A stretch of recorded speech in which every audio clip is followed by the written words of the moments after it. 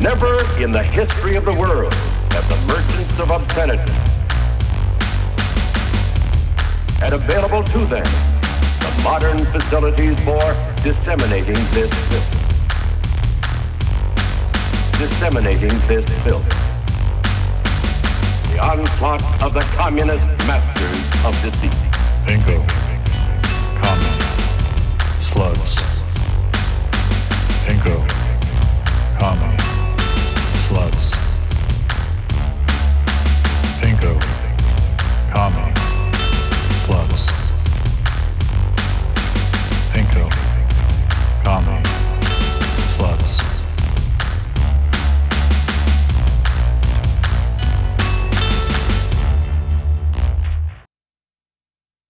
Yo, what's up? Hello? Hello, Steve's here too. I was just saying that I was unfortunately taking the last bites of my dessert. It was a fancy crepe, one that had a pistachio cake inside, and then it also had strawberries and walnuts. It was a lot. Yeah. The pistachio was an especially inspired choice. Where'd you get it from? You want to get a sponsor out of this? Yeah, the Crepe Guru, Jersey City. Oh, that's right next to your place, right? Pretty much. I know that place. So, how's everyone doing?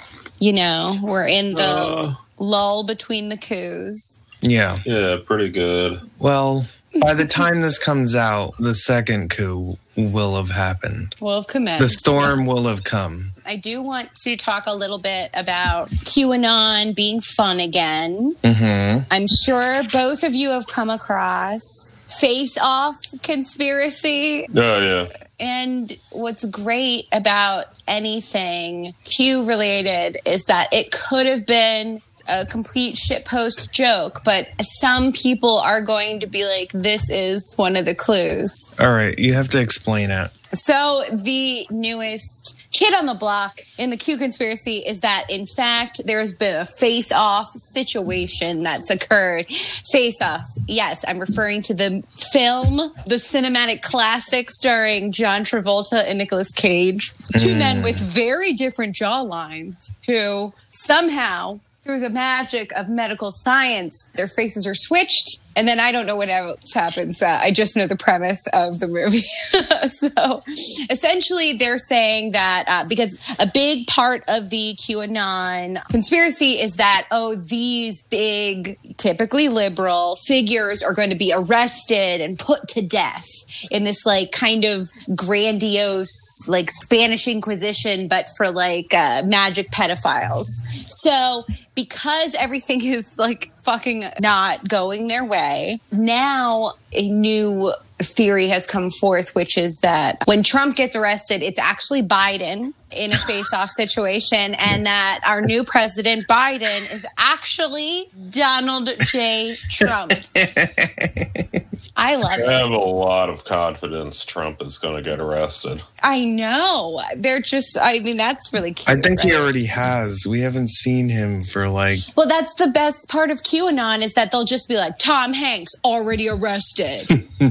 They'll say like, Julia Louis-Dreyfus already put to death. Like, they'll just make these wild claims, and they hope so bad that they'll accidentally get correct. They'll accidentally say that someone's been put to death who ends up dead. It's lovely. I mean, that's a time-honored trope of conspiracy theories, is just throwing shit at the wall, seeing what sticks, and maybe, just maybe, something out there will be correct. Yeah. We've got the classics out there still, too. I don't want to downplay it. We've got your false flag operations. You've got your, of course, obviously, Antifa in disguise. You know, those are all still out there. But I'm a fan of the face-off. What else happened this week? Ariel Pink happened. Yeah. Oh, yeah, I have no idea who the hell that is. I listened to one song of that person and decided it was all the worst parts of MGMT just rolled into a song. Yeah. Okay. Marla, what you will get from this, which will transition into the next part of what happened this week. He's the guy in the Hauntology video for Cuck Philosophy where he's got the cowboy hat and he's considered hypnagogic pop. Hypnagogic pop, sometimes used interchangeably with chillwave or lo-fi. Okay. And it's all very retro 80s. Like a combination of really deep synth music with like lo-fi simulation. The kids love No, lo-fi. I mean, I saw Ariel Pink and I was like, looks like some Elephant Six stuff. And so I stayed away from it. Well, I think Mark Fisher was a real big fan. Yeah, could be true. What a betrayal. Yeah. Now Mark Fisher canceled. Canceled. Oh, Mark Fisher's ghost, depressed. God, he couldn't even. Oh man, that's a real bummer. Oh man, existence is not going great for old Mark Fisher. And non-existence either. It looked like some airplanes over the sea, and I was just like, no, thank you. Well, his music choices, as is, were just very spotty. Yeah, no, his music choices, as is, was just. I went to a somewhat lesser known college in England in 1994 and did a bunch of ecstasy. Yeah, and tried to stay relevant with the kids. But the other thing that happened this week, at least to my knowledge, was the Zero Books Cuck Philosophy. Oh, God. Yeah, I still have not listened to that, and there's no fucking way I'm going to listen to that shit. Like, I could barely stand anyone the fuck involved. So, Doug Lane from Zero Books, who put out Mark Fisher's Capitalist Realism. Hello, Zero Books readers. Hello, Zero Books readers. What does it mean to be gay with your dad? How does this relate to political correctness? What was the joke they made about him? That they asked him if he was related to Nathan Lane and also 0 Inches Books. Yeah, well, that's pretty good.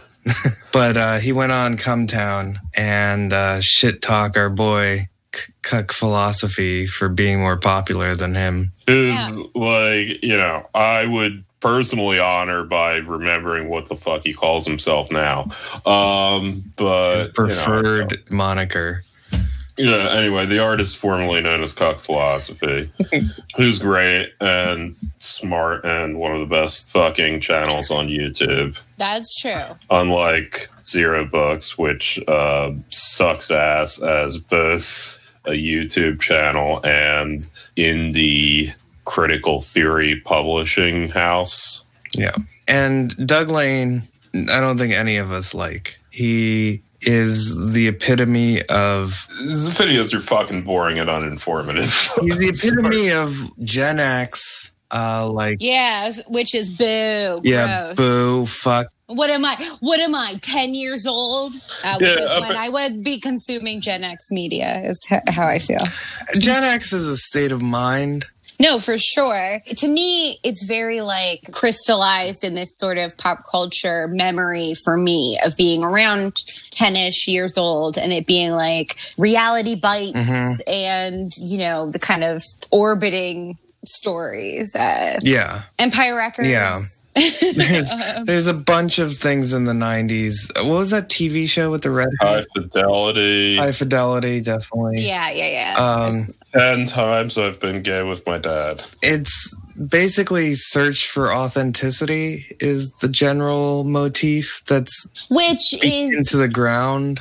Which is also present in the younger generation as a fixation. It is, but it's with less irony in Gen X. Which is the thing that gets lost in translation between the generations. Doug Lane just doesn't do irony. Like the Pearl Jams and the Nirvanas and all these Gen X titans, they took themselves so goddamn seriously. That's right. They're going to put on their fucking ad busters shoes. And they're going to save the world. Or just realize you can't and kill yourself. Actually, what they're going to do is wear concert t-shirts well into them being dads and stuff. Yeah. So. Oh, yeah. I mean, that's what you do. I, just putting it out there, I'm fundamentally against any restrictions of any kind in terms of what one should wear, or etc. But I do think it's funny. Like, there was a comedy special Bill Maher put out, and it was like somebody had styled him like, he was like, yeah, this is like very cool. And it just looked like an old man in an Ed Hardy t-shirt. You know? So Doug Lane, At least- Doug Lane sucks and has no comedic value and has no sense of like irony or general, like, he just takes himself too seriously, and he goes on the most ironic podcast, at least that I know of, Come Town, and complains about cuck philosophy because he doesn't get as many likes or shares, and it came off as really petty and really jealous. And why would you put that out there? I just don't. Yeah. Anyways, that's what's been going on in my world. I don't know what else is going on in your world. Rewatching Hey Arnold. Okay, nice. Helga on the Couch is one of the best examples of therapy positive media that I can think of, and probably one of the earliest examples of therapy positive media. It was a really great show. Would you say she was the protagonist of the show? Well, that's the thing. Hey Arnold, much unlike most kids' shows of its type, a lot of shows of that type have one-off episodes about the bully character where it's like, oh, you find out that they're poor or some shit. But with Hey Arnold, both Harold and Helga are regular main characters on the show that regularly have episodes about them. And they are the bully characters, but they're also like in the friend group in a very realistic way of like, yeah, these people are kind of assholes sometimes, but like they still hang out with us. Mm-hmm. Well, yeah, because that's how you are when you're kids. Well, someone's just like, bullies act as you just roll bullies act as these internal terrorist forces, but they're also pretty good when you have external terrorizing forces coming at you. Yeah, they're muscle. Yeah, and I mean, usually in shows like that, I mean, like, you got Roger Klotz, who's just, like, a dick, and, like, you might have one episode where it's like, oh, actually, Roger Klotz's parents are divorced. There's some, like, bullshit like that. But, yeah, only with Helga and Harold do you, like, have, like, an entire fucking episode about Harold getting his bar mitzvah. Or, like, you know, you have multiple things where it's like, oh, Helga needs to do a thing with Phoebe, and they're just friends, and they have a weird dynamic. But yeah, it's pretty great. And Helga on the Couch is a really great episode. And like, also just like the fact that when I was a little kid watching the show, it didn't register with me that Helga's mom is an alcoholic. And if you're an adult watching the show now, it's incredibly like not even ambiguous that Helga has an alcoholic mom. And like the way they were able to pull that off. I thought she was on pills. Yeah, I mean, like they'll switch it around, but she's clearly an addict of some kind, probably alcoholic most of all. Yeah, you know, like when you're a little kid watching it, it's like, oh, she's goofy and kind of unreliable, and it'd be nice if Helga had a more like normal mom. But like when you're an adult watching it, it's like, oh, she's an addict. Yeah. I feel like I did see some Hey Arnold in my older years, and that did also stand out to me. There's a lot in that show that seems pretty unambiguous looking at it as an adult. And yeah, a more realistic way of Charlie Browning the parents out of things, where it's just like, oh yeah, they can just ride public transportation to different places. That's always what I'm jealous of, kids who grow up in New York, both when I was a kid and now. Yeah, it's basically that movie Kids without all the fucking and AIDS. No, that's not where I would go. There's like a million different things. I don't know if you guys ever came across Ghost Rider on PBS. Yeah, Ghost Rider. I didn't have cable till I was like a full teenager. Do we know the origin of Ghost Rider that was intended by the writers? That was implied, but there was a written but never aired episode where they were explicit about it. Do we know the origins of it, though? Go for it. He was Ghost Rider in his normal life was a slave boy that surreptitiously learned to read and then escaped and was hunted down and murdered. Oh. Like, that's like literally 100%. If you look into it, there was an episode where they were going to get explicit about that, and then they decided not to because that was depressing. But yeah, there was something in Ghost Rider where it was like mentioned that he was killed by dogs. Yeah, I remember it's like, there is some implication that he's killed in a really violent way. Yeah. Like, it's... Anyway, those were like... You say that... Yeah, you say this, and I'm like, I feel like this was implied in some way. Yeah. But yeah, I was super into Ghost Rider, and I loved the idea that I could be like in middle school and... Yeah, it was murdered for reading thematic reasons. Solving mysteries with a ghost. So... Yeah. Also, very diverse cast. Oh, yeah. Hey Arnold, definitely. That's a segue. The Latino characters, the family did own a bodega. Yeah. And speaking of bodegas, Andrew Yang. It was kind of a bodega. Future mayor. I believe the owner came out and said it was a bodega. It's arguably a bodega. It's just not. It's not an uptown. Like, it's not around. Yeah, it's bodega. not a super shitty bodega. All right, we need to context. We need to bring context.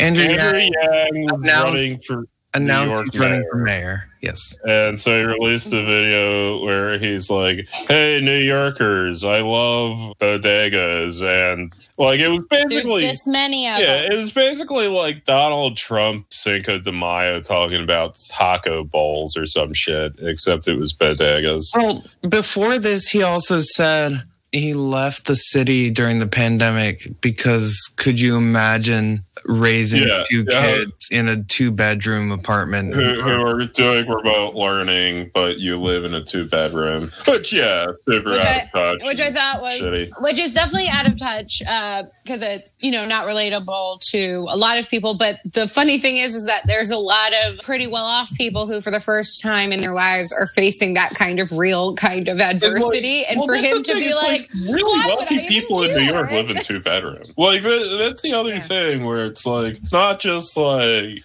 you can't be relatable to poor people. It's a lot of really well off New York people are doing that, and it's fine. They can get away with it. They work doing the fleeing thing. They're also doing the fleeing. Yeah, no, a lot of them are. Well, yeah, but I'm saying there are ones that could not flee that are actually living out what Andrew Yang is so flippantly saying, who could do this? There are a subset of, in the grand scheme of things, well-off New Yorkers who are dealing with that kind of... Or just, it's like, I don't want to move. It's not like everyone who did move out of the city.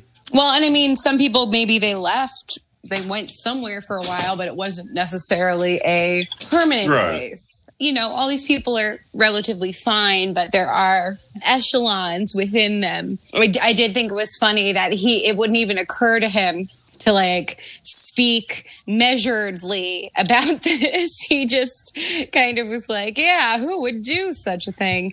And also a lot of his propositions I don't know if you guys looked into it. It seems like he doesn't like New York. It's like he thinks the wrong things about New York are bad and need to be improved upon. One of his proposals is to do something to attract TikTok creator hype house type things. And like, why? Also, that kind of bullshit already exists. There are places like the fucking Soho House or whatever. Like, I still keep thinking about the hype house thing. Like, I don't know what he thinks that would like bring to New York City, the biggest city in the country. More stocks for the Chinese government. I don't know. I wish he was working. I know. We all wish he was the deep plant. I don't know. I'm torn because on one hand, like, I hate Andrew Yang with all of my being. He is everything about politics, specifically people who are deluded into thinking it's left politics, is wrong. Yeah. And on the other hand, I also feel like New Yorkers knee-jerkingly skewer whoever is in the spotlight. and I'm not so sure how long that skewering works. Oh, I 100% think he's gonna win. I don't. Like, he's got this dummy fandom that they're just like kind of dopey, but they're not super loud. I But think they're around. loud. I think they're also. I think it really hinges on if Bloomberg goes all in for him. I mean, definitely, I think that would make a huge difference. I also think his stupid little narrative of being like this sort of in-between person. All these dum-dums out here, they just love this shit. They, you know. This Bloomberg's candidate lost the last time. I'm talking about, like, if Andrew Yang can solidify the funds for marketing through Yeah. Bloomberg's machine. I'm not talking about, like, his endorsement or whatever. I don't think that matters so much. Ooh, I bet Andrew Yang does something with the Sex and the City reboot. Oh my God. just- You think Cynthia's going to run again? I was only kind of perturbed at the Sex and the City reboot sort of news because it did not bode well for my hopes for Cynthia's political aspiration. I do enjoy her as an actress in other projects. I would don't her to like run it again. because And- that and- show is stupid for the sole reason that it appeals to a female audience. And they should just instead... And they should watch the Yeah, Sopranos no, they should instead just, and I know that The Many Saints of Newark is coming out, but they should also just launch a new Sopranos show and everything should be Sopranos because that's a movie about guys being guys. Well, yeah, there should just be like a bunch of Sopranos. It'll be like Sopranos of all ethnicities. No, like that Turkish Sopranos It'll be show. It'll be like What about- Sopranos babies where they're in a preschool. Oh, that would be awesome. Oh my God. And little Paulie still has like the fucking white in his hair. Oh, that's great. Yes. Oh, that's so Absolutely. that's such a great idea. Yeah, no, definitely. And it should just be Sex and the Sopranos. Yeah. A bunch of women talking about how James Gandolfini is an objectively attractive man. Yeah, That's good TV. It's good because it doesn't involve women. It's not TV. It's HBO. I have randomly been watching the mid 2000s show. Oh, no. Oh, I remember that. What's funny is that I'm like, why? There's a lot of jokes and storylines where I'm like, why? I like to mix it up and watch a very low stakes, dumb show. Out of Steel Chess is starting. Chess. It's the first Super GM over the board tournament in a very long time, given the COVID era. Beautiful. Corona had a really great opposite side castling victory as black today. So, yeah, that's happening. That's right. That's Chess Chess Chat. Chat with Marlo. Yeah, but we can move on to Rosa. But it is because I'm watching Cougar Town that I am drinking red Yeah. wine right now. I'm very Speaking of impressionable Cougars, that way. Rosa fucked her friend's son. She fucked so many people. Yeah, well, She one of those people was Clara Zetkin's kid. Well, okay, tell the people who we're talking about. She's your Rosa boo, Marlo. Luxemburg. Rosa Luxemburg. Oh no, German socialist from the 1910s was murdered by proto-fascists in 1919 anniversary, which just passed. R.I.P. to a real one. She's really great. She started the German Communist Party. Well, she was a co-founder. I thought that was... Yeah, okay, sure. She was very into universal suffrage, which I'm sure we can get into. That's like a thing about her feminist lens. I watched a thing about feminism in Rosa Luxemburg, and they made a point to point out that she didn't just want women's suffrage. She was one of the early proponents of universal suffrage. She was extremely anti-war, also didn't agree with Lenin on things, but wanted a communist future for Germany.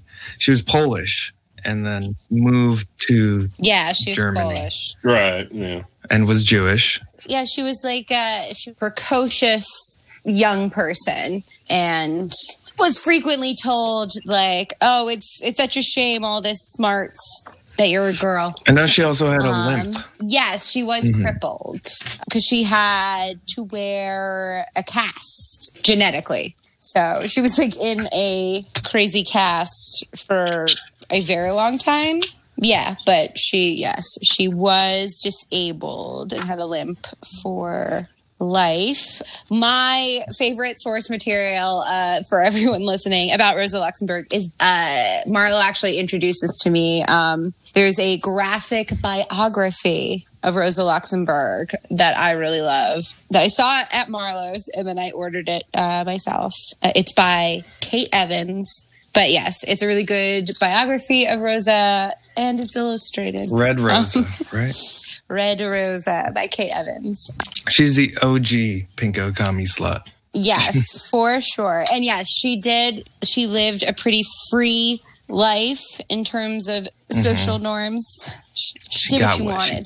She got what she wanted. It's a good story. Good life. She had a life for a while. But Marlo, you're the supreme fanboy. He calls himself a Luxemburgist. I call myself an Orthodox Marxist, by which I mean a Luxemburgist who understands Luxemburgism isn't really a thing. Yes. So explain. She would generally be placed within the revolutionary faction of the Second International, along with Lenin, which often, in hindsight, a lot's made up to her specific disagreements she had with Lenin, which were actually fairly limited. And by and large, she would be in the anti-reformist revolutionary faction along with him at the time. I feel like they had a respectful relationship. Yeah, they, for the most part, did. There's a famous piece by Trotsky defending her, which is why you have... I always say the biggest issue with Rosa Luxemburg is all her English translators are Trotskyists. We don't like them. Yeah, whatever. They're just the only ones doing it, and they tend to be opinionated. They mostly disagreed on the national question specifically, and a few organizational differences that might broach accusations of slight authoritarianism on Lenin's part. But yeah. What do you mean by Orthodox Marxist? I generally disagree with certain ideas that came with post-Lenin Marxism, specifically to do with national liberation and nationalism. Also tend to have a idea of socialism that centers around there being an implicated withering away of capitalism more so than the way socialism tends to get defined in Leninist circles. But yeah, that just tends to be where I land. And I tend to really like Rosa Luxemburg, and I read her a lot. I don't know that there's a coherent idea of Luxemburgism. Right. I said that flippantly, only because she seems to be your favorite. Mm-hmm. But this week we're going to be looking at reform or revolution. Or is it social reform or revolution? I don't know. Either way, it's a big, long shitpost. So for all you shitposters out there, it's a really good shitpost. It's a long shitpost. Imagine this on Facebook. Just paragraphs of this guy sucks, which it really is. It attacks the ideas of Edward Bernstein's revisionism and calling on Marlo. Can you define revisionism? So Edward Bernstein was a part of a growing school within socialist circles at the time that basically argued that despite Marx's predictions, capitalism did not really contain within itself seeds of its own collapse, and that the socialists should work more and more on winning quality of life reforms for the working class and not really worry about overthrowing capitalism, which would possibly just come about from continual reforms won legislatively by socialists. Was there a reason he would think that capitalism wouldn't collapse? He wanted I mean, a continued expansion and seeming stability of capitalism. Right. And that was sort of the answer, was that the original, Bunny's correct, but also the original thesis was that capitalism goes through a crisis or a collapse every 5 to 10 years. And I think when he wrote it in 1898, what she's responding to, there hadn't been a major crisis since like 1876, I think, or 1877. And so there had been 20, 30 years of expansion. Those were good times for growth under capitalism, and there didn't seem to be a real depression. So yeah, there was something like 15, 20, 25 years of nothing you could really point to saying, oh, this is a crisis. Therefore, there was a conclusion that, oh, Marx must be wrong because he said in his Scientific Socialism that capitalism would collapse periodically. And I think that probably led to why he thought what he thought. Yeah, it was also a time where you had large expansions of particularly the German Socialist Party, and you had essentially people who were making career politicians within the Socialist Party. Yeah. And us could see, well, maybe this is the happy medium we want. Well, yeah, incrementalism's always got its appeal, especially if anything happens, right? Any change happens, it makes it seem more realistic that an incrementalist or a within approach is possible. For a lot of people in the States, just the election of Barack Obama signaled to them that, all this change is possible, and then... Well, also, the irony of that is that capitalism had gone through a crisis right then. That's our last crisis of capitalism, was the 2007, 2008 crash. People are saying that, coronavirus is the next. I mean, this is a pretty strong crisis right now. Right. But people aren't throwing themselves out of windows yet, although they're just dying in mass. But like the financial sector is stable or going up. So by that measure, the crisis is almost incubated. People are still saying it's going to collapse. Everyone, every day of my life is saying, when is it going to crash? When is it going to crash? This is a bubble. This is a coronavirus bubble. We need to prepare for the crash, but the crash hasn't come yet. Yeah. People were saying.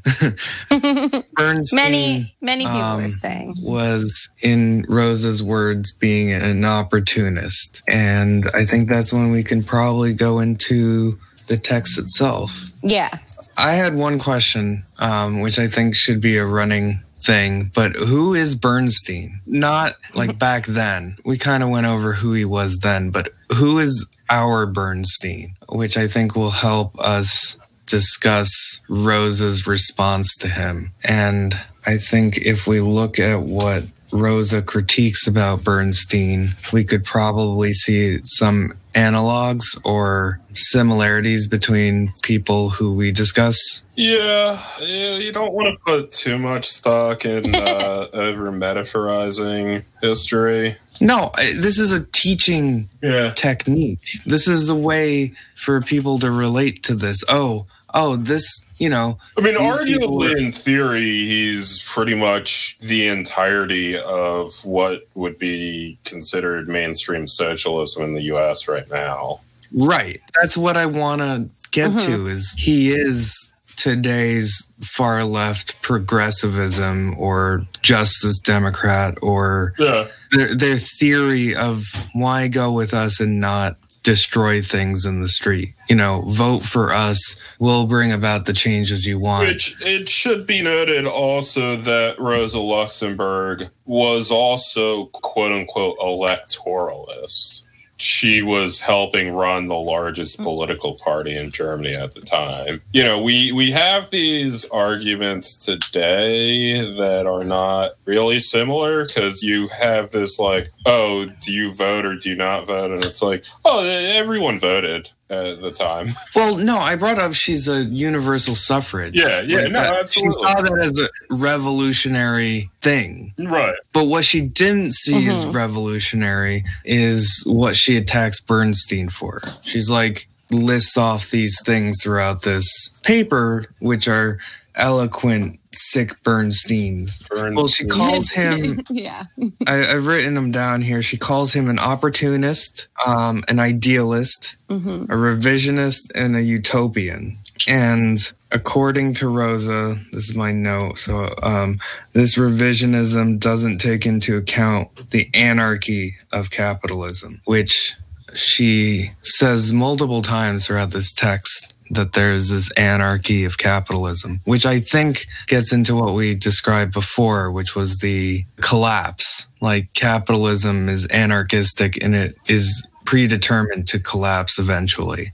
Yeah, because it's inherently unstable. She attacks him for rejecting the collapse theory, rejecting scientific socialism, materialism, and rejects the inner contradictions within capitalism. That sounds so familiar. Well, yeah, I mean, okay, I think this really drives the point. Legislative reform and revolution are not different methods of history. What's the page? Well, it would be part 2, section Conquest of Political Power, which she also includes a fun little slam of, it has been known for a long time that the petty bourgeois reformer sees good and bad sides in everything.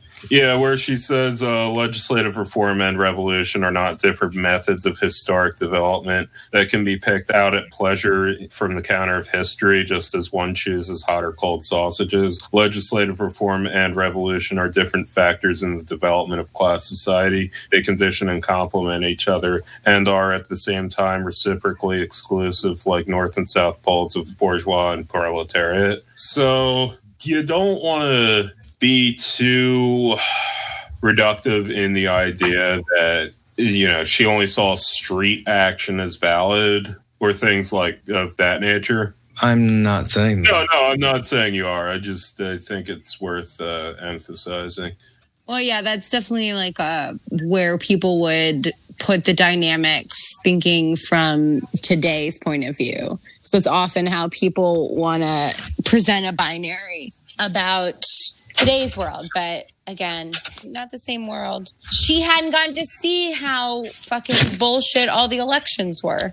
Yeah, that's the problem. She didn't see how terrible the elections. She thought that, you know, universal suffrage, like bing, bang, boom, there you go. Many people, I don't think, realize the lengths and cleverness involved in what would become regular electoral practice, wherever it may be. So she talks a lot about the adaptations that Bernstein makes. That reform is an attempt to adapt capitalism until it's socialism. And I find this also very prescient, but I also recognize that there is a gulf of time where these adaptations were kind of new. The adaptations that she lists are credit and employers' organization, which is cartels. So like extrajudicial rogue companies not attached to any state. Well, I mean, the argument with cartels was it was an organization of distribution that was moving away from a pure free market system that was developing within capitalism itself. So the argument Bernstein was making was the market would eventually disappear under capitalism, so you don't need necessarily a revolutionary socialist to centralize production and distribution.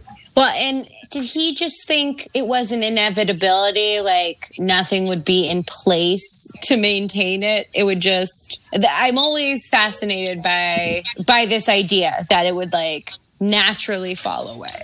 Was it still unclear that there would be some people who would see to it? So this is like the weed dealer argument, that if only all capitalism were like weed dealers. No, that's probably not true. If only thing If only it everything worked on were a black like weed market dealers. outside of centralized capitalism or Bitcoin.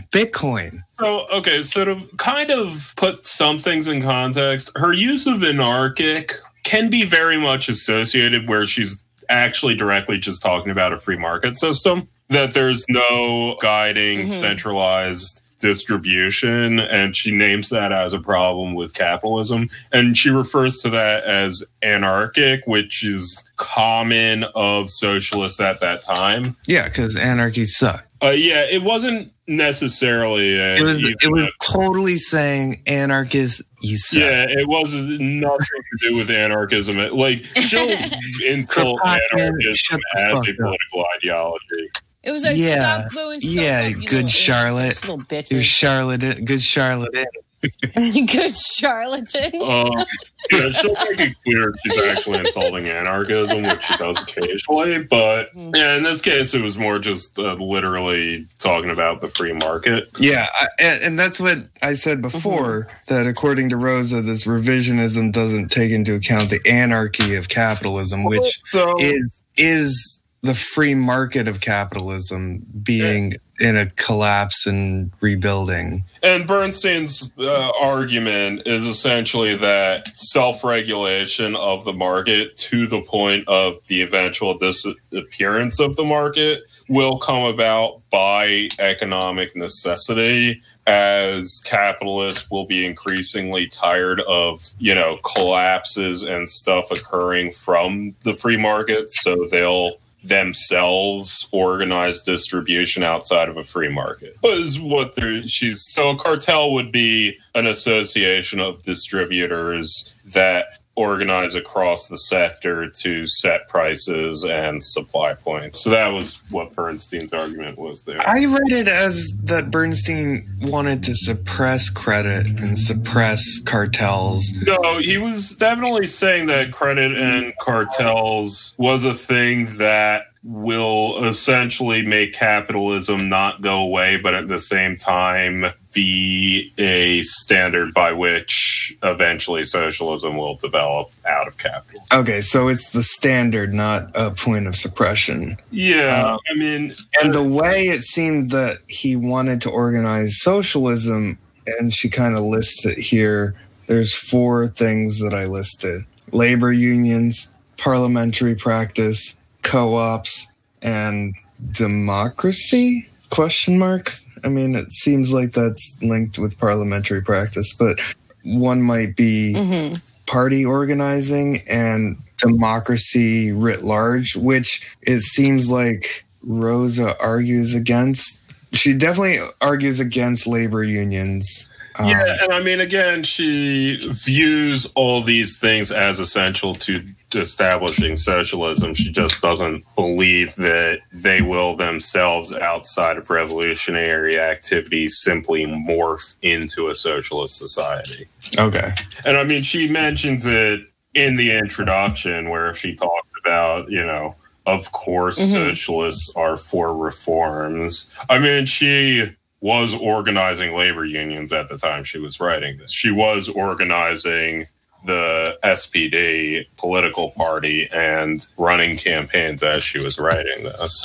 She would have freaking ran if women were allowed to do so at the time. Yeah, she was kind of like anything and everything. She was doing it. But she had some more specific criticisms of assuming that things would naturally foment. So, the idea, again, that, for example, that Bernstein was pushing is that labor unions, they, through their struggle, take decisions out of capitalist hands. They say, oh, you can't lower our pay or we'll go on strike. So the capitalist no longer has the opportunity to lower pay, and eventually they'll build on that power more and more until the capitalist becomes superfluous, is what Bernstein was arguing, which she specifically said would not happen. Specifically with labor unions, she mentioned that they were at best defensive and served a pedagogic function for showing workers how to organize for material interests and showing them that they have material interests, but that a labor union struggle is not in itself a revolutionary struggle to seize power for the proletariat. It seems like she takes issue with him using it as an education tool. She says, Bernstein here, at present, the trade union struggle and parliamentary practice are considered to be the means of guiding and educating the proletariat in preparation for the task of taking over power. From the revisionist standpoint, this conquest of power is at the very same time impossible or useless, and therefore trade union and parliamentary activity are to be carried out on by the party only for their immediate results, that is, for the purpose of bettering the present situation of the workers, for the gradual reduction of capitalist exploitation, for the extension of social control. So, first of all, keep in mind, when she calls them revisionists, the implication is when she says at present, that means unrevised, as we, my side is the correct side that we've always gone with. So at present, my side is that the union exists primarily as an educational tool for teaching the proletariat how to exercise and seize power. The revisionists view... the revisionists view the seizure of power by the proletariat to be useless because they view revolutionary struggle as useless, and therefore they view the point of the union as only what the union is in itself doing, i.e., protecting wages, threatening strikes over conditions, etc. So in Luxemburg's view, when a union goes on strike to protect, to protest factory conditions, the point isn't so much, and this is what Zizek gets into a little bit with her, it isn't so much to protest those factory conditions or to have those conditions improved. It's to teach the proletariat that they can act unified, and they could also do this to seize power at some point. Yeah, I believe she argues that she doesn't negate the merits of voting and organizing, but I believe at some point she compares them to a Sisyphean task. It's our old buddy Sisyphus. He's just pushing a boulder up a hill. It comes back down. You got to do it again. Hilarious. So she's sort of appreciating that it's a sort of struggle on accomplishing the goals there, but the value it has to organize and educate people about by way of what it is. Hey, you notice how the boulder keeps rolling down the hill when you do this? You should do something else. Like, that's honestly, and they can't learn that they should do something else until they see the boulder rolling down the hill a bunch of times. So that's one. And again, it's, this is what we get into and what Zizek, again, gets into, that she mentions of this idea that failure is necessary for success, so we shouldn't be afraid to fail. Okay, to quote, it's impossible to avoid the premature conquest of state power by the proletariat, precisely because these premature attacks against state power are in themselves important historic factors in helping to provoke and determine the point of a definite victory. Considered from the viewpoint of the idea of premature conquest of power by the laboring class appears to be a political absurdity derived from the mechanical conception of the development of society, and positing for the victory of class struggle point outside than independent of the struggle. So, basically, in order to get to a point where we have a successful revolution, we will need to have had an unsuccessful revolution or two. The socialist transformation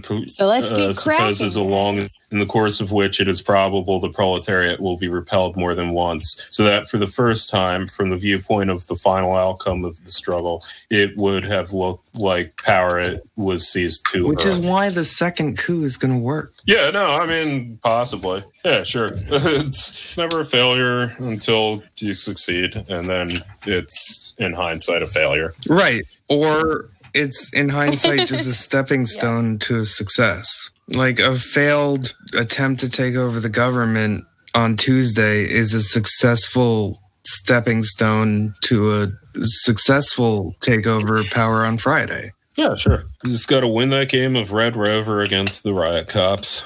Now there's 25,000 more of them. There's one point where she says that trade union and parliamentarian politics is separate from social reform, and therefore its development is in opposite directions. I mean, she talks about the contained. So, for example, she gets into how trade unions specifically argue for the suppression of like labor saving technology because that cuts down on working hours. And I mean, she mentions in her argument there that there are, in fact, reactionary elements that necessarily exist within those struggles. Mm-hmm. Therefore, you need to work outside those struggles to ultimately win power for the proletariat. Yeah, that makes sense. I mean, you're going to have to.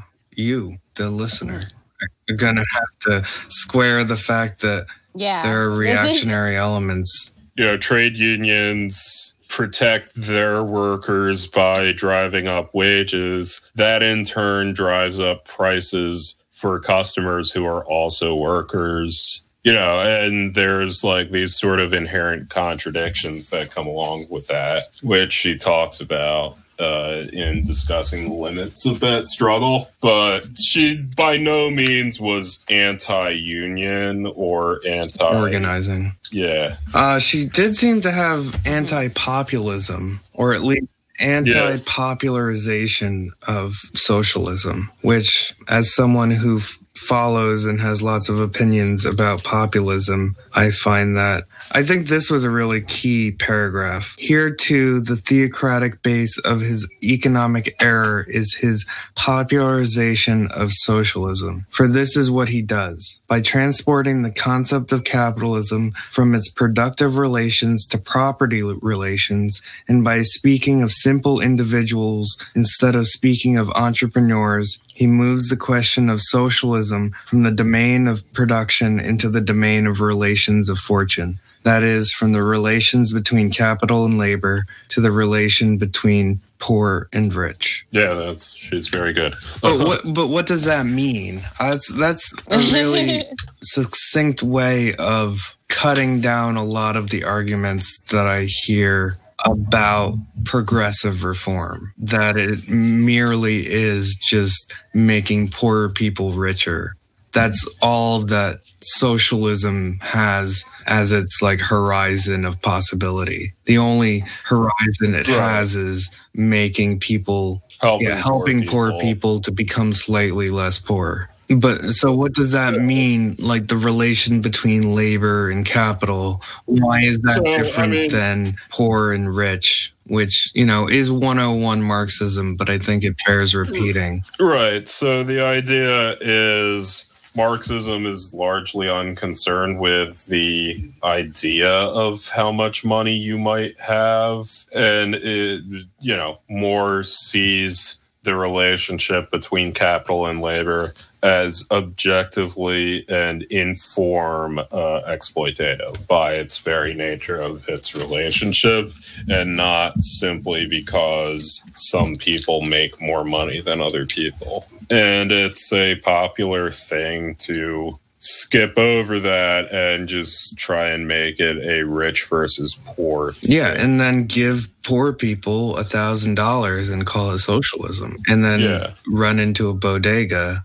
and wave around some green tea. Yeah. Buy 2 green tea. Or, sorry, not socialism.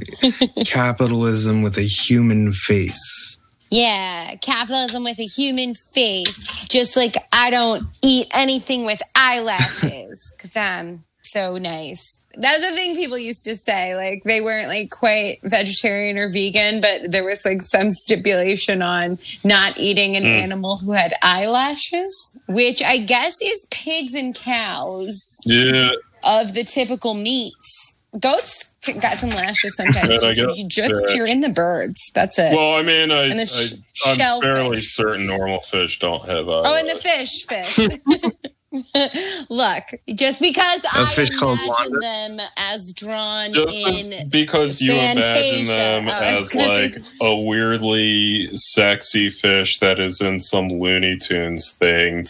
No, the sexy fish in Shark Tale, which is voiced by Angelina Jolie. Yeah, she's got big lips too.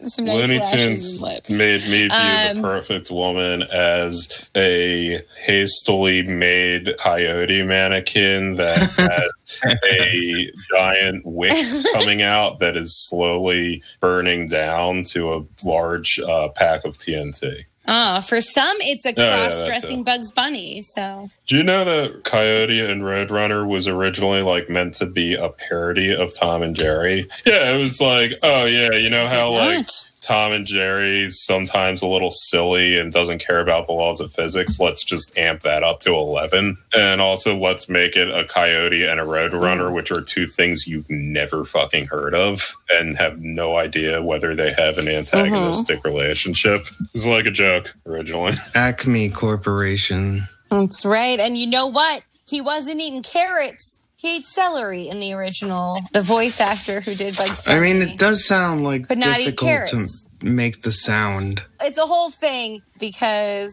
sound for movie and TV is its own thing. It's got this lovely effect that I don't know about you guys, but the first time I was like a older person and a real full-on fight happened in front of me, I remember being struck by the utter lack of sound effect. Like a real fight is always grosser to me because it just sounds so squishy. Yeah, there's no like finesse there. It's just like don't like it. Just meaty max. But what I love is that there's so many sounds that we don't even realize we've probably engaged with primarily via a movie or a TV show. When we come upon it in real life, we're like, oh, is that what that sounds like? It's interesting. There's a great sketch in the 90s, I think at an MTV Movie Awards, where it was Janine Garofalo and Ben Stiller, and they were playing sound effects people. Basically, the gist of it is they would use unusual things to get the sounds. Oh yeah, no, but that I is what know they do. All about Foley artists. Nickelodeon always had like you always saw like a little special with the Foley artists, and it's like that's right. I'm like slapping a watermelon to make. My first experience having that curtain drawn away from my eyes was when I got to see Garrison Keillor in person. He touched me in ways I still haven't recovered from. Oh my God. I remember when The Onion as a bit had a Garrison Keillor sex scandal, and then that literally happened. That was funny. Yeah, but they had a Foley guy there to do all the radio skits. Well, I mean, there's also the Prairie like Home very Companion. famously that's Monty right, Python and the Holy Grail. That's a primary plot point. Yeah, but that's when they like broke the fourth wall and then kept the fourth wall as the only wall, which is different than somebody on stage telling you, "Oh, there's horses coming," and then seeing the guy with the coconut doing it, which is, you know, different levels of simulation here. Are we done with Rosa? We're just doing rants. Just doing rants. Well, she had some good rants. My favorite is when she called him a virgin. Wait, where's that? Yeah, no, I think I know what you're talking about now. I think she was calling, like, socialism a virgin, a maiden on her wedding night or some shit. Oh, yeah. He is, to use Marx as an illustration, like the foolish virgin who had a child who was only very small. Weird. Yeah. It's after in other words, he refuses to see a great deal of the anarchy of capitalism. He sees only little of it. He is, to use Marx's illustration, like the foolish virgin who had a child who was only very small. Foolish virgin. Foolish virgin. Bernstein is the incel virgin to Rosa Luxemburg's Pinko Commie Slut. Yeah, sure. Yeah, watch Hey Arnold, everyone. Show's good.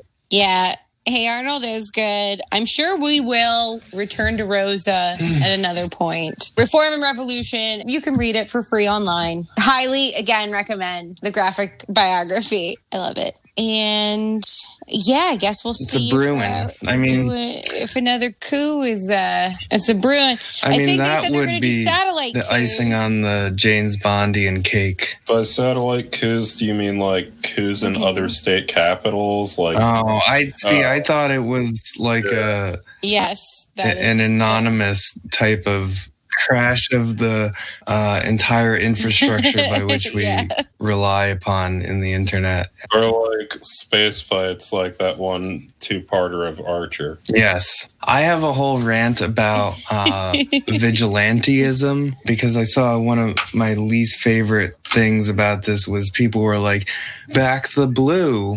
These people are fighting the cops. And me being like, no, part of fascism is vigilantism. And cops are really into being vigilantes. And that means fighting other cops. Literally, like, just most of Law and Order episodes are them just arguing which is better at exacting justice and how the government bureaucracy hurts their ability to catch the correct black person. Bye. Marlo's gone back to bed.